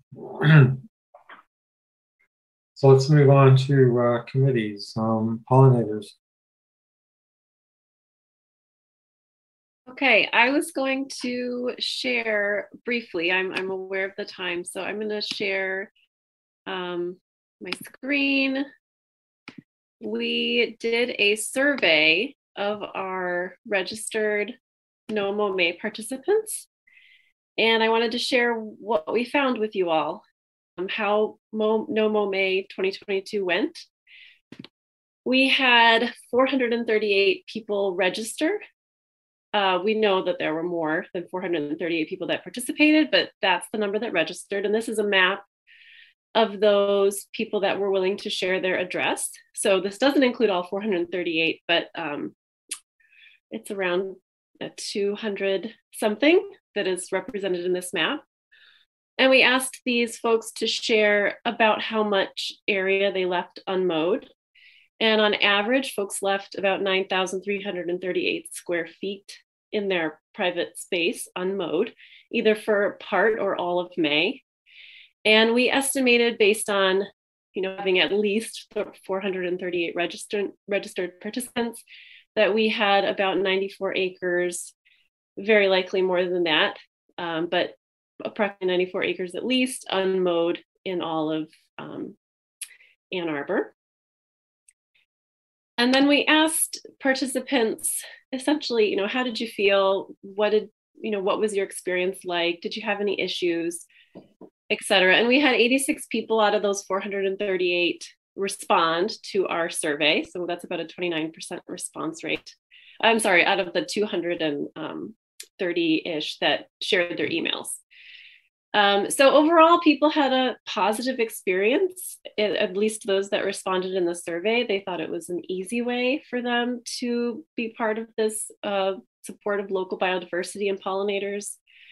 They said things like they felt good about it, they connected with nature, and they really enjoyed being part of this larger community effort. Lots of people requested signage. So this is something we're thinking about for next year. We did have a sign available for them to print on the city website, but people were looking for something more substantial that we're thinking about as we think about next year. And then some people did express concerns about the city not participating. And I know that this is a conversation that we've had with Parks, and we have a good response that we share with these folks. We did have a webinar as well, where we invited Parks to kind of explain what their thinking was and where to go with that. But that was still something that folks expressed in the survey as well. We had 88% say that they would like to participate next year, with 11% saying that they might. So a very large number of our respondents want to be part of this next year. And 96% of folks said they want to learn more about removing some lawn and perhaps incorporating native plants into their landscape. So So we are going to continue the communication and the education with these folks, particularly those that have said that they want to learn more. Hey, Bridget, were we able to actually go back to those people and provide them with something? We haven't yet, but we just got these results. Rita, did we end the survey on Sunday? I think Sunday. So we do plan to do that. And then we just asked them what sort of issues they might have had, and about 46% of folks said they did have a little bit of a hard time mowing at the end because the grass was pretty long. So we did try to foresee this and gave some advice as to how they should think about mowing. And we'll keep that in mind for next year as well. And then there were some people that were worried about ticks. About a third of our respondents were worried about ticks. And that's something that we had heard outside of the survey as well. So we've got some information. We did some research. Doug Tallamy has some good information out right now in response to this, because other folks outside of Ann Arbor are talking about it. So we will share that in addition to our respondents. And then there were a smaller number of people. I think I was personally surprised at this number. I thought it would be higher, but about 12% of people said they were worried about their neighbors complaining, or that their neighbors did complain. So we think that the signage would also be helpful for this point as well. 2/3 of our respondents waited the whole month to mow, and then about 28% waited 3 weeks. So most people waiting at least 3 weeks left their lawn unmowed. And 56%, this is we don't have some real empirical evidence as to whether or not we saw more pollinators, but we did ask folks what they observed. And about 56% said that they did see more pollinators, and 30% said they saw about the same. And I just want to sort of round out by saying we will reach out to these folks again. We're going to continue our education and outreach. And we're thinking about ways that we can continue having this conversation with folks so that we can increase local biodiversity and pollinators. And we are thinking about No Mow May 23 and the best way to approach that. Thank you, Bridget. Mm-hmm. That looks very successful. That's a first pass. Yeah. So let's see. How about zero waste, John? Sure. Yeah, a couple of quick updates. We're continuing on many fronts with the project. The map has become a very popular tool that we're continuing to refine. Actually had an interesting stat shared by city staff that it is the most popular map on the city website, even more popular than the marijuana map. So we'll take that as a measure of success. We've got a video that will be released soon, just kind of introducing the topic of the circular economy. And we've got 2 more in the works. We're meeting with the A20 collaborators on August 16th. That'll be a large group, probably about 60 folks, to kind of talk through what we're doing and get their feedback on it. And we're continuing with our pilot project with Recycle Ann Arbor, the Ann Arbor Thrift Shop, and the Ann Arbor Library to kind of better understand their operations and how their work aligns with the circular economy. We're gearing up with our project with the state through the I2P3, the Intergovernmental Initiatives for Public-Private Partnerships. There will be a big showcase sometime in early October where we'll be presenting there about our work, and our kind of wrap-up project as part of that collaboration will be having them work with us to, this is kind of more of a consulting opportunity, having them work with us to develop a kind of marketing strategy where we can really promote the circular economy and all the resources we've put together. I'm thinking of something similar to the stormwater management campaign that's been going on for a while that caught my attention at least, so something like that. And then just wanted to put it out there to the commission. It'd be great if we could present and talk a little bit more about our work at maybe a fall meeting, maybe September or October. We've got a group of C students who would like to present about what they're doing as a part of this initiative too.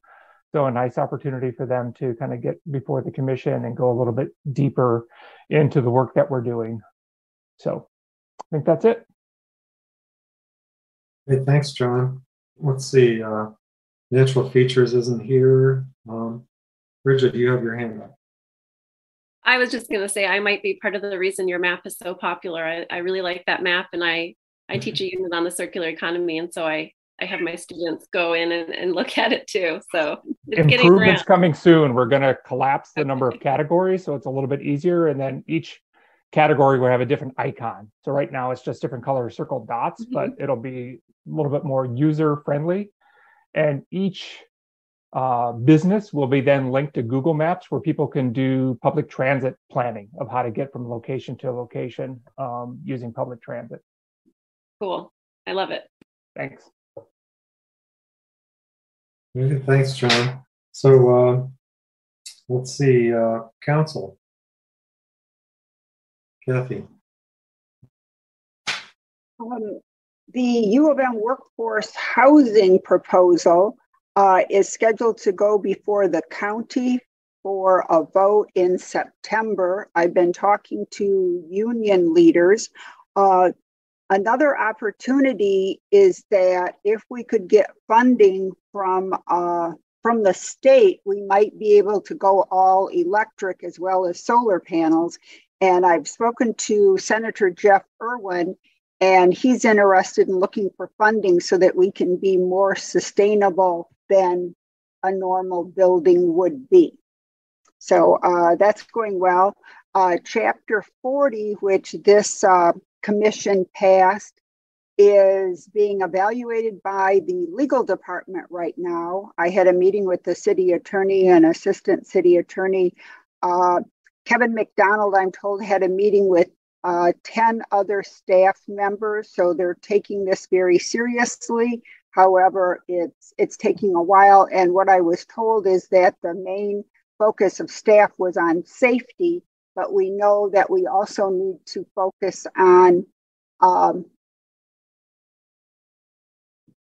how we can educate the public so it's not just a lawn. And I think that the pollinator group showed that there is interest in doing that. People want to know how they can replace their lawns with pollinator plantings that are going to still be safe. There is also going to be a meeting that Missy Stoltz is chairing between A20 and Vision Zero, looking at conflict points and how we could possibly optimize the application of the two. The last thing is more personal. I was the first person on the scene of a relatively serious car crash at the corner of Ann and Division Tuesday night. I got there before EMS and the police, and a contributing factor to that crash was a large bush on the southwest corner of that intersection. And I'm not going to get upset tonight, but it is half a block from City Hall, and it's inexcusable that we have sight distance issues that close to City Hall. And so we're looking at how can we be more proactive, because we can't rely on the public to report all those sight distance problems, just like we wouldn't wait for the public to say, hey, my water smells, can you check it for toxic chemicals? I mean, we do have to be proactive. So I guess that's it. I can't think of anything else that the Environmental Commission has referred to council, but given the time, if anyone's interested in more details, just give me a call or send me an email. So thanks. Yeah, thanks, Kathy. John, you have your hand up. Yeah, real quick for Kathy and maybe Shannon's interest and the general, everybody else too. The workforce housing nonprofit that I'm affiliated with met for almost an hour and a half with U of M CFO Jeff Chattis yesterday. And we made a pitch that the U of M could do a lot in terms of workforce housing on its properties, presented specific sites, talked more in general, but it was very clear to us that Chattis is most focused on housing along Plymouth Road. And I knew that transit-oriented development or a transit corridor was potentially in discussion for that area, and it sounds like that would be, they'd be willing to do that in concert with the city, or at least in consultation with and somehow compatible with that.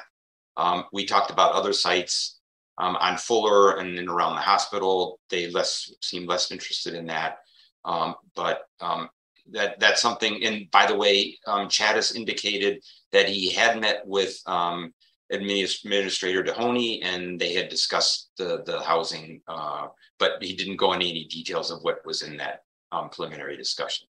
So that's something that at some point, it seems to me the city is going to want to talk with U of M. Both are doing comprehensive master planning. U of M calls it campus planning, but Plymouth Road seems to be a real opportunity. Thanks. John, was it workforce housing as well as student housing along Plymouth Road? They were not committal. They asked a bunch of questions about how they could do that. How they said that the university would definitely never sell the property. That would not ever be something they would consider. But they would consider, it sounds like, a lease and doing mixed income, mixed type of people, and not just all U of M students or not just all potentially U of M employees. They seemed open at least to that. Oh, okay, that's great news. And we pointed to them to talk to some developers that have experience in that type of work. Oh, okay. And that would mean if they maintained ownership of the land, that it would not go through the city for zoning or the city building department, which would probably speed up the process. Correct. But I hate to say that, but reality. That there would be a 99-year lease, and that, you know, if the university wanted to, it could get income from that. If they didn't want income, then that would increase the affordability, obviously, of those units. So, I mean, we talked about both of those options. Maybe we can talk about those offline. I just wanted to mention that we had that meeting. Oh, okay. Thanks. That's really great news. Mm-hmm. Yeah, that's excellent news. So let's see. So let's move on to the chair's report. I only have two things to relate. The first thing is just today I got an email from Chris Vandenbach. He wants to resign from the commission as of now for personal reasons. And so we need to recruit another adult member. We also have a youth commissioner that's open, but we have a very good candidate. Unfortunately, she doesn't turn 16 until October 1st. So I need to discuss this with, city. I got to discuss this about nominating her and having maybe seat her before October 1st, but without voting privileges until our October meeting. But she's a student pioneer, and she's very dedicated to environmental issues. So, and then the other thing is that I'm part of a group that's planning another trash talk tour. You know, we had one last year. It's being scheduled for September 18th.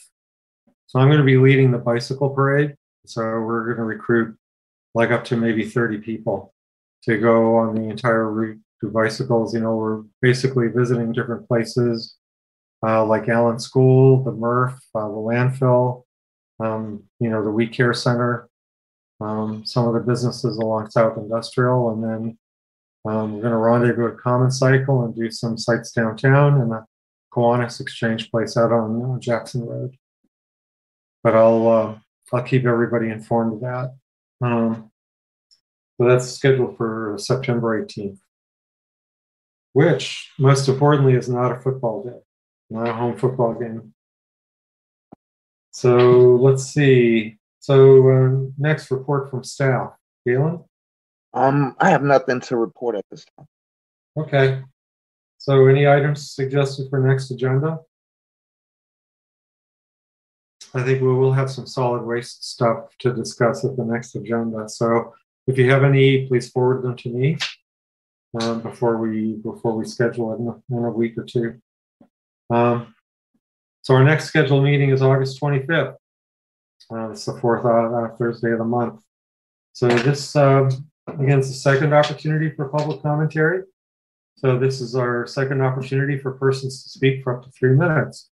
Please call 1-888-788-0099 and enter meeting ID 989-2851-1637. This information is also displayed on the meeting agenda and video feed. City staff will select callers that have raised their hand one by one using the last 3 digits of your phone number.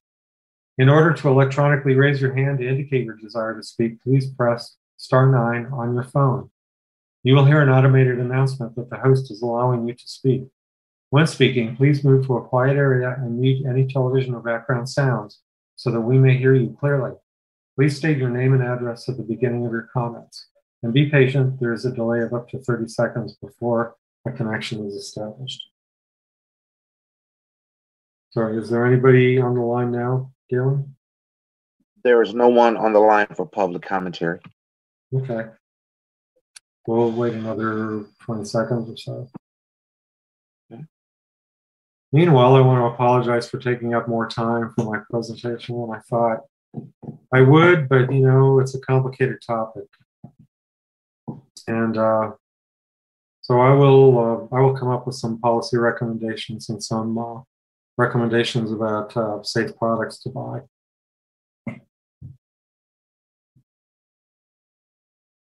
But you know, most of the authority lies in Congress and the state legislature. You know, as is correct with the Constitution.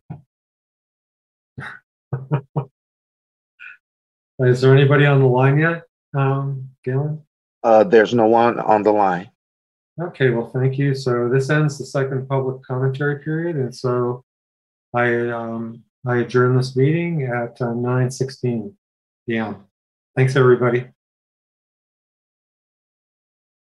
Bye. Thank you, Steve.